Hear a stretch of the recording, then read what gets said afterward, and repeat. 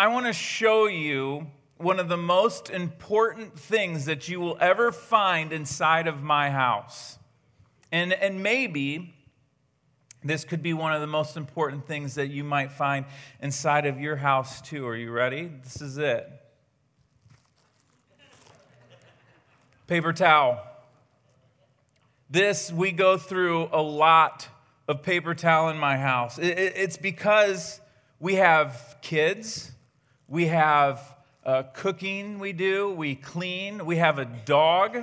And so we go through a lot of paper towel. All of those things in our house are things that can cause incredible messes. And so we go through it all the time. And it's incredible to me often how long it takes to clean up a mess, but how quickly a mess can happen. Let me give you an example. I'm going to briefly pick on my 13-year-old daughter, Rory, and I'm going to show you a picture. This is a current picture of her bedroom. Now, I got permission from her to show you this, and you can see her organizational skills here are lacking. It doesn't matter how often we say, pick up your dirty clothes, you can see, in fact, I don't know, some of those could be clean clothes. We don't know for sure which are dirty and clean unless you smell them. This is typical in my house, what amazes me is that no matter what, she goes in to clean her room, and she'll come out hours later, and it still looks like this. I'm not sure how she does it. It's incredible. I know, though, she's very creative. She loves to do crafts, and so oftentimes I see her running downstairs to grab the paper towel, because there's probably glue, there's marker, there's glitter, and then she's got glitter, and then there's more glitter. I don't know how she does. There's glitter on the desk, there's glitter on the carpet, there's glitter in her hair. Just the word glitter makes the hair on the back of my wife's neck stand straight up. We go through a lot of paper towel in Rory's room. But I'm not just going to pick on Rory this morning. That wouldn't be fair, because I have some mess issues of my own. So I can't believe I'm going to show you this. Whew. This is a current picture of my desk as you would see it this morning in my office. And you can see here my organizational skills aren't a whole lot better than what Rory's are. In fact, you can see some piles of papers developing here. There's really 3 piles, although I'm starting to get a 4th pile going. And it's because I don't know what to do with stuff. I don't know what to throw away. I don't know what to keep. And if I keep it, I don't know where to put it so that I don't lose it. And it's important, even though I haven't looked at it in a year. You never know, I might need it. And so I develop these piles and this system of piles that I work out of. And then about once a year, I get sick of the piles. I get overwhelmed with the piles, not knowing what to do with them anymore and running out of workspace. And so I purge.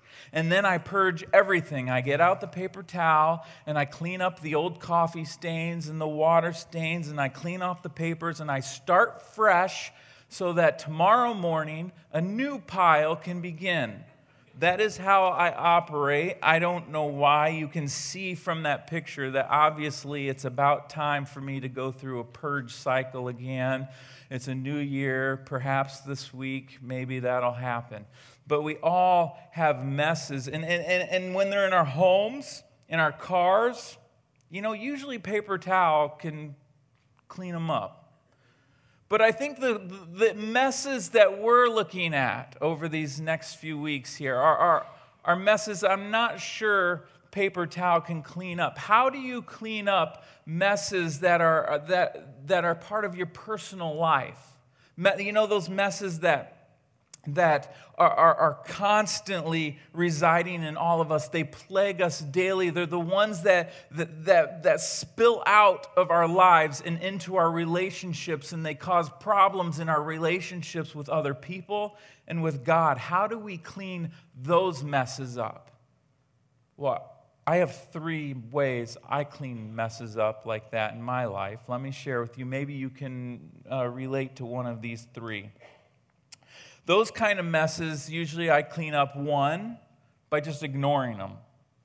I pretend they're not there. I learned to live my life around the messes in my life. I just choose to not acknowledge them. If I see them, I turn the other way. I don't deal with them. I ignore the mess. That's probably my preferred method. That's my choice. If I'm going to go to one of these, I like ignoring it. That's me. The second way that I can sometimes deal with messes in my life are to blame other people. It's not my fault. I own nothing. I don't have a mess. Y'all have a mess. And if I have a mess, it's because of you, not because of me. It's your guys' problem. I own nothing. It's everyone else's fault. That's the blame game. Or option 3, I actually own my mess, acknowledge my mess, and I take steps to fix my mess. That's the third option. And obviously, of the 3 options I gave you, the third one is the best option, but it's not always the most fun, and it's often the most difficult option. And so if you're like me, I want to give you some good news this morning, because together we are going to address these messes. And so over the next 3 weeks, we're going to do just that. We're going to plan on looking at addressing the messes in our lives, but we're also going to be inviting the Lord into our lives to help us to clean these messes up. And these messes, well, they're not new to us, are they? These messes, people have been struggling with messes from the very beginning. I mean, before we even look at cleaning these messes up, which we're going to do over the next couple of weeks, this morning, I thought it would be a really good idea to just back up and say, okay, how and where did these messes even begin in the first place? I mean, we have to go back to the beginning of all messes if we're going to do this. And it's with a story that is probably familiar to most of you. It's a story of a couple named Adam and Eve. So maybe we could take a brief walk through the garden together. And I know that most of you know this story, but let me brief recap. Adam and Eve are the first people ever to walk the face of this earth. They are put in charge of the garden God had given to them, and they loved it. They loved caring for the garden. They loved caring for the animals. They had that responsibility, and they were good at it. They loved it. It was great. They enjoyed spending time with each other. They enjoyed spending time with God. In fact, they walked with God through the garden, having an intimate relationship with Him. Everything was perfect in the garden. Everything was good, and everything would remain perfect as long as they followed God's one simple instruction. And this is where we pick up the story in Genesis. So let's follow this, starting in Genesis chapter 2. It says, "But the Lord God warned Adam, 'You may freely eat the fruit of every tree in the garden, except the tree of the knowledge of good and evil. If you eat its fruit, you will surely die.'" Now, I'm not sure what kind of fruit was on this tree. It was probably not an apple, although most of us think of it as an apple. It was probably a fruit that is no longer even here. We've never tasted it before. I'm sure it was gone a long time ago. But most of us think of it as an apple. And in this garden, Adam and Eve have no limits, no boundaries whatsoever. They could do anything they wanted except one thing. All they had to do was avoid the tree in the center of the garden, and all things would be good. And all things were going good. But then we know something awful happens, don't we? And it's in Genesis chapter 3, the very first verse, that we see this new development taking place. And this is what it says. The serpent was the shrewdest of all the wild animals the Lord God had made. And one day he asked the woman, "Did God really say you must not eat the fruit from any of the trees in the garden?" He asked this question. And of course, Satan is represented here by the serpent, and you can hear how he begins to twist God's words. And it's a question that he poses that really causes us to wonder if God's words are valid. In fact, I'm sure that Eve would have begun to feel maybe even some doubt in God's goodness. It's a question that implied perhaps that God was not giving them the best, that God was somehow holding out on Adam and Eve, that maybe God was being too strict on him, or that he was being a selfish God. He wasn't giving them the best. And yet, even in that question, Eve defended the boundary. She defended the boundary to Satan, and Eve said this to him, "Of course we may eat fruit from the trees in the garden." Eve replied, "It's only the fruit from the tree in the middle of the garden we are not allowed to eat. God said you must not eat it or even touch it. If you do, you will die." She defends the boundary. But then Satan once again speaks up, and he tells her, "You won't die." The serpent replied to the woman, "God knows your eyes will be opened as soon as you eat it, and you will be like God, knowing both good and evil." You know, in this moment, what happens is Eve forgets all the things that she has. She has the garden, all of it, no limits. And instead of remembering all that she had, Satan takes a moment to highlight the one thing that she doesn't have. And he tells her, "You won't die. You will be like God." And these are two enticing promises that Satan makes to Eve that she can't resist. She can't refuse. And it says in the very next verse, the woman was convinced. She saw the tree was beautiful and its fruit looked delicious, and she wanted the wisdom it would give her. And the rest is history. Adam and Eve chose to disobey God, and they ate the fruit, and their eyes were open as a result, and they began to see things they were never meant to see. This is the result. The relationship was fractured. The relationship with each other was fractured, and their relationship with God was fractured. You talk about being in a mess. I don't know what kind of messes you have going on in your life, but I can guarantee you it's not this one. This is the mess of all messes. And yet, I know people who, when they hear this story and they read this story, they go to one of the 3 cleanup methods that I gave you earlier. In fact, Adam went to one of the cleanup methods I gave you, and he blamed Eve. He said, "Eve gave me the fruit." And then Eve went to the cleanup method too. "Well, the serpent told me to eat it." And even us, when we read this story, it is not uncommon for us to go to that cleanup method, and we immediately blame God for this situation. And we say things that we think God allowed Adam and Eve to fail. We say this mess that they're in is God's fault.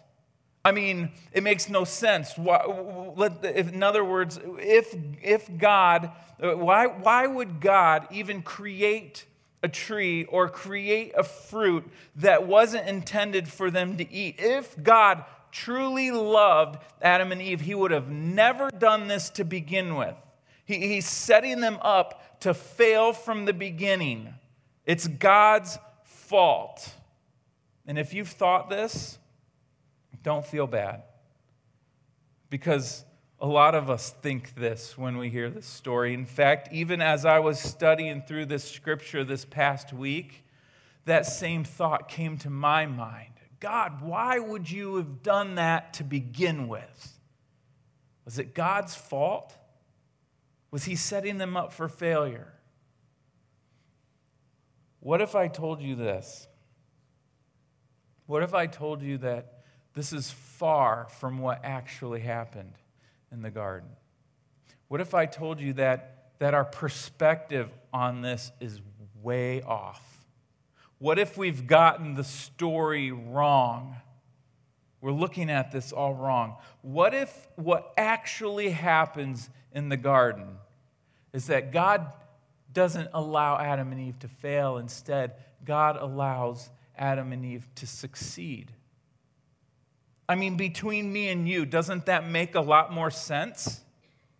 Because, stay with me, if in fact God is all-knowing, and God is all-loving, and God is all good, that's who I believe God to be. If that is true, why in the world would he set them up to fail? That doesn't line up with the God that I know.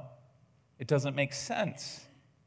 And if in fact God is all-knowing, and God is all-loving, and God is all good, like I believe him to be, then wouldn't there be a logical reason for him to tell them not to eat that fruit? That makes more sense to me. Let me try to offer a little bit different of a perspective on this story this morning. So stay with me here as I process through this with you. I believe the fruit and the tree in this story are not a curse. I believe the fruit and the tree in the story are a blessing. And I say that because I think the fruit and the tree in this story represents something. It represents a limit. It represents a boundary that God doesn't want us to cross. And he doesn't want us to cross it not because God is some kind of a killjoy, not because God is some kind of a out to get us kind of God who wants us to fail. That is not the God that I know. What if it is the exact opposite? What if God is setting them up to succeed? And I know why we struggle with thinking this way. It's because we don't like boundaries and limits in our lives.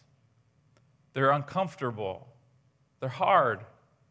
I don't want boundaries and limits on my life, but if we're being honest with each other, we know that boundaries are good for healthy relationships. They're good for our lives. They're good for our emotions. They're good for our health. Boundaries are good, and that is the truth of limits and boundaries, that they are there for our good. What's interesting about this story is when God first gave Adam and Eve this boundary, they never once questioned his goodness. Adam and Eve, after hearing, hey, don't eat the fruit from that tree, they never folded their arms, stomped their foot, and went, why not? We want to eat it. Why can't we? They never threw a fit. They never threw a tantrum. They never ran off angry with God. They accepted this boundary as a good thing in their life because they understood who God was, and they knew that he loved them, and they never felt like he was holding out on them. If God said no, there must be a good reason for it. And they believed and they accepted that. Parents in this room, you know this principle I am speaking of all too well, because we set boundaries on our kids all the time. And it isn't because we're these vengeful, angry parents out to get them. No, it's because we love our kids and we know that boundaries are a good thing. For instance, we put boundaries on what our kids can watch on TV, or how much TV they can watch. We put boundaries on what they can eat and how much they can eat. We put boundaries on when they should go to sleep and how much sleep they should get. We put boundaries on how close they can play to the road so that they're safe. We put boundaries on who they play with. We put boundaries on our kids all the time because we love our kids and we know those things are good for them. Boundaries are good. You know, the only reason that principle changes in this story is because Satan twisted God's words. That's the only reason. Because Adam and Eve believed that that limit, that boundary was good until Satan twisted the word and he questioned God's goodness. He questioned God's intentions. He questions God's trustworthiness. And he questioned the goodness and the limitations that God puts on them and that he puts on us. He twists God's word in our minds too. Limits are for our good. But then there's a second thing. Limits also give us an opportunity to trust God. Do you realize that the tree and the fruit here are the first time in human history where people have the opportunity to put their full trust in God and who He is and what He has to say? It's the first time in human history where people have the opportunity to take God at His word, and this is the absolute most important thing we could ever do. John, in fact, in his book in the New Testament, he records Jesus saying the same thing. A crowd of people had surrounded Jesus to hear him teach. And it's recorded in John chapter 6, Jesus telling them this, that this is the only work God wants from you. Believe in the one He has sent. The only thing God truly wants from us is us. All of us. That's the only thing God truly wants, is to put our complete trust in Him. That He's the one that knows best. And in fact, this isn't the only place where Jesus says this. In fact, just in the book of John, 98 times we find the words trust and believe. It's that important. And yet Adam and Eve, they lost sight. They lost sight. They forgot that God's boundary was for their good. And they chose to put their trust in something else besides God. They put their trust in themselves. And as a result of crossing this boundary, a horrible mess happened. A mess that's affected mankind from that point forward. You know, funny thing is about this is a little side note I'm thinking about is isn't it one of those things that it's a lot easier to see that boundaries are good and that they give us opportunities to trust God when it's someone else's life? It's super easy for me to look into someone else's life and to tell them that I see a boundary that's good in your life and encourage them to trust God in their mess. It is easy for me to do that when it's somebody else. When it's my life, it becomes a little more difficult. It's harder. But the fact remains that we too have limits and boundaries that in our life that God has put there. You've seen them. You've felt them. And we also have the opportunity to put our entire trust in God and believe in Him that they are good for us. And just like Eve, all we have to do is stay within our limits, but we don't. We tiptoe outside the limit, outside the boundary. We lose sight, and we get persuaded to believe once again that this good God, that this all-knowing God, that this all-loving God, that He's somehow holding out on me. He's holding out on me, or He's untrustworthy, which doesn't make any sense, but that's what we think when we step outside these boundaries. And when we do it, we all know what a mess it can cause in our life. Let me give you just a couple of practical examples I'm thinking of.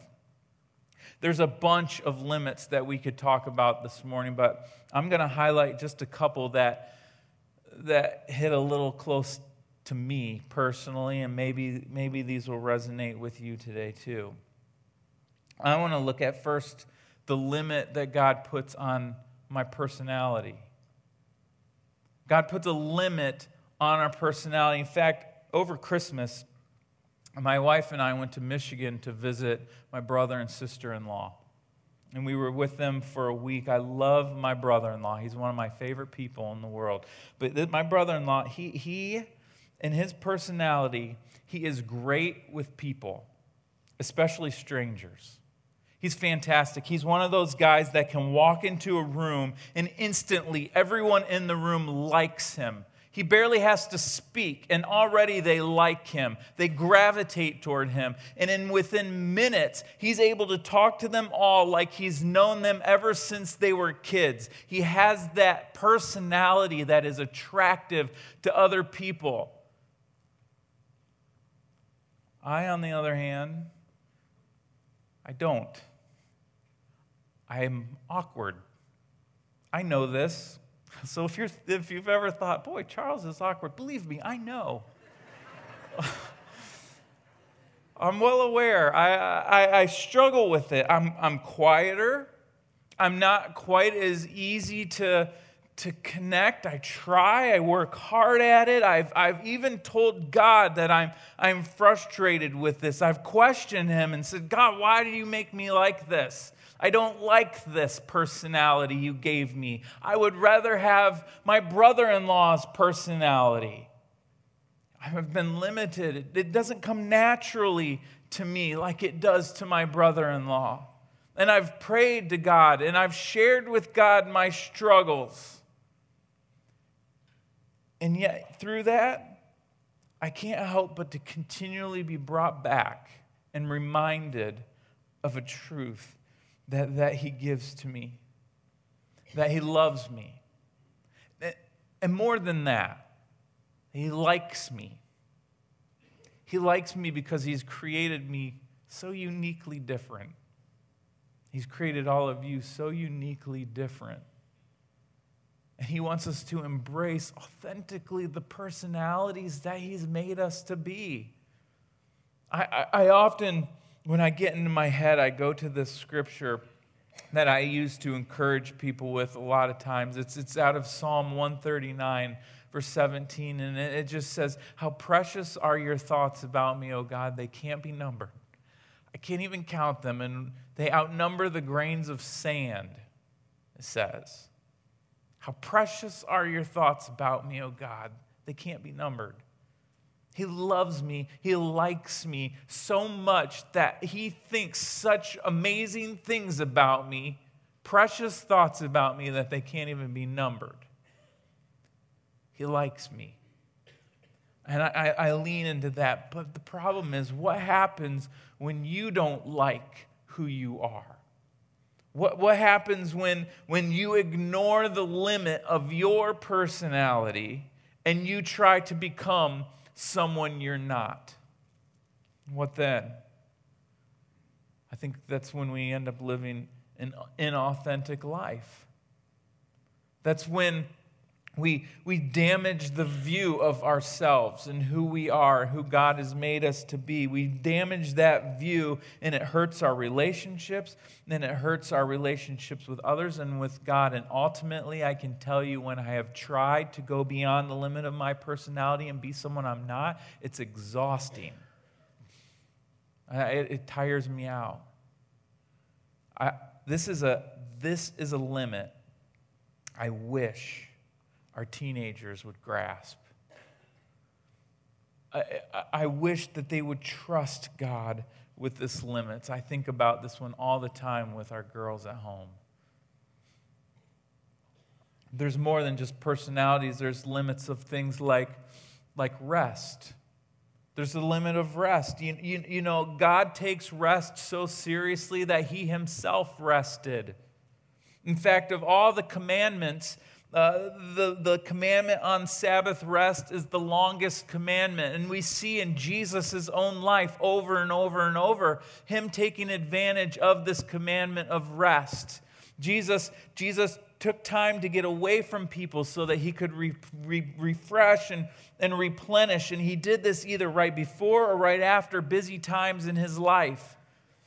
We were created to slow down and rest. This is a limit that God has put on our lives, and it is a gift. And yet people in our culture, they don't see it as a gift. they push us to be busy all the time. Fill every moment with something. In fact, I've heard people, and I've even said this ignorantly, I've said this phrase, you might have heard, I'll sleep when I die. Really? Rest is a limit. Sleep is a limit God has put in our life, and it is good for us.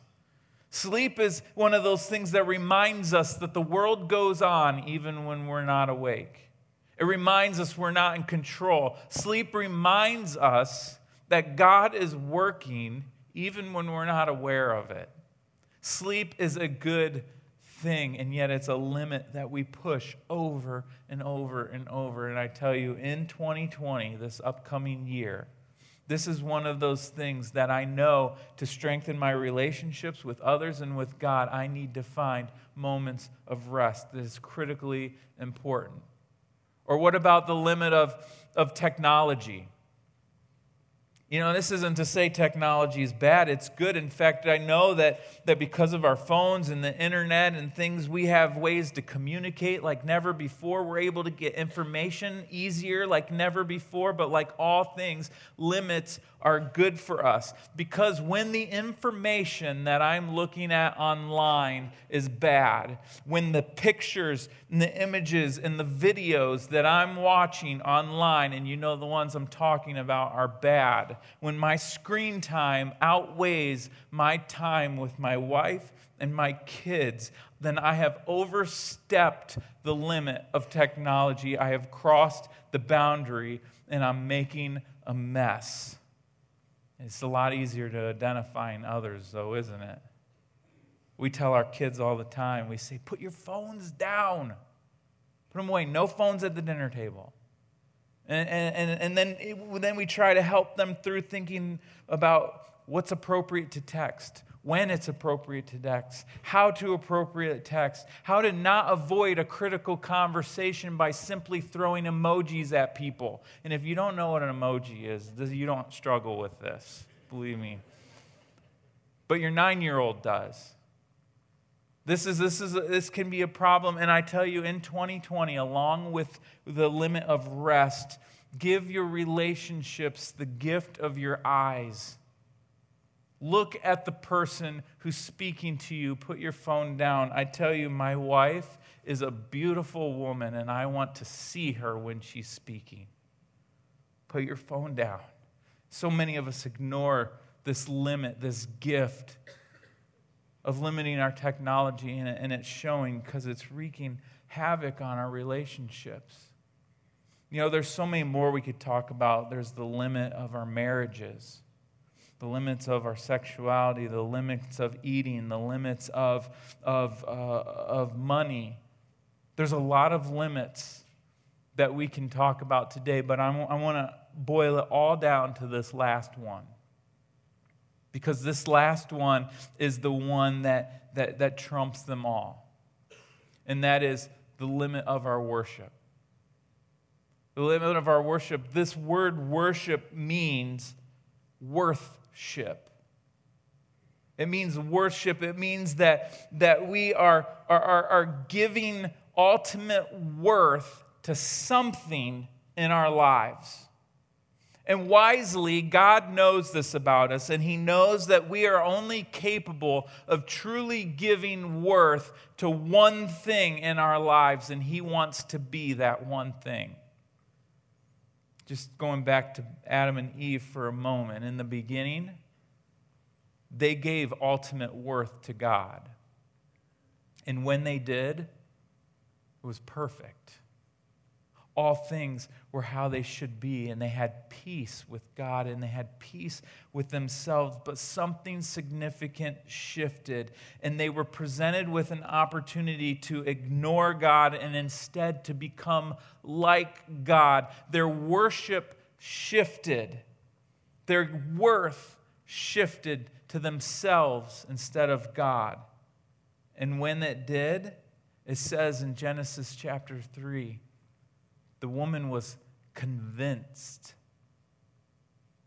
And when she was convinced, a mess occurred, and we've been addressing the mess ever since.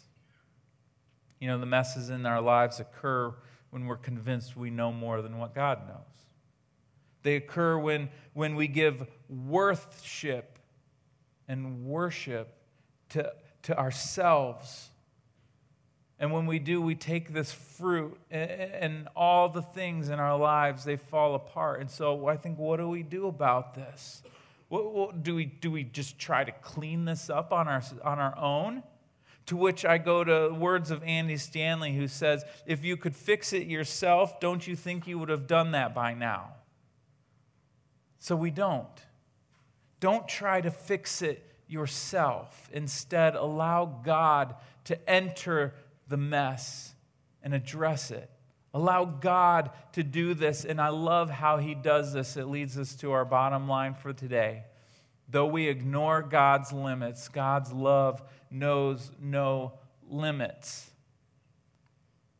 I love this scene from the Old Testament.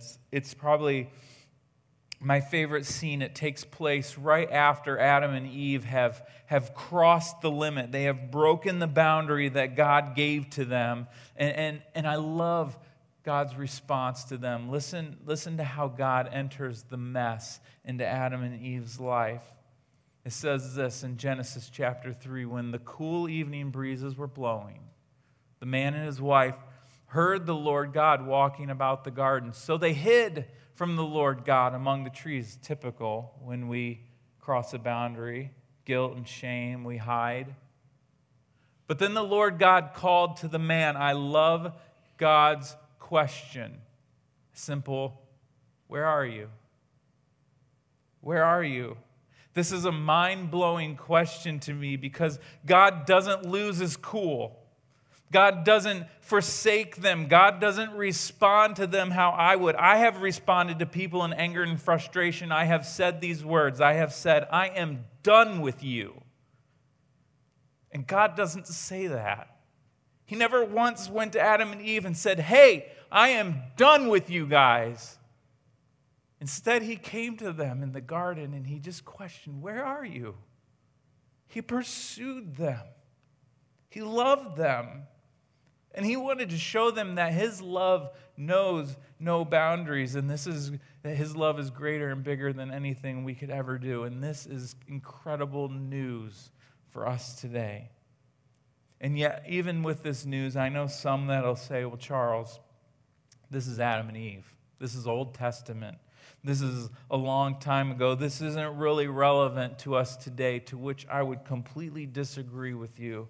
And I would point you to these words from the Apostle Paul as he's writing to the church of Ephesus, and he's writing to the church, us, the church. These words are meant for us, and he says this, but God is so rich in mercy, and he loved us so much that even though we were dead because of our sins, he gave us life when he raised Christ from the dead. It's only by God's grace that you have been saved. Jesus seeks us no matter the mess we've made. I don't know what mess you have going on in your life. And maybe that mess that you're in has you hiding. That's normal. But I tell you this, if you're hiding, I want to encourage you, trust God in his love and in his goodness to help address this mess, because I promise you, he's here and he's saying, where are you? So where are you? Let me pray this morning. Lord Jesus, I thank you that you pursue us with such incredible grace and love. Lord, I'm so grateful for that. And Lord, I as we're looking over these next couple of weeks into more of these messes and what this looks like and how to do this, Lord, I'm asking that you would just come and that you would fill this place, Lord, and that you would help us to address these messes, Lord, and that we would not do it on our own, but we invite you into this. Help us, please. We lay them at your feet, and we trust and love you. In your name I pray. Amen.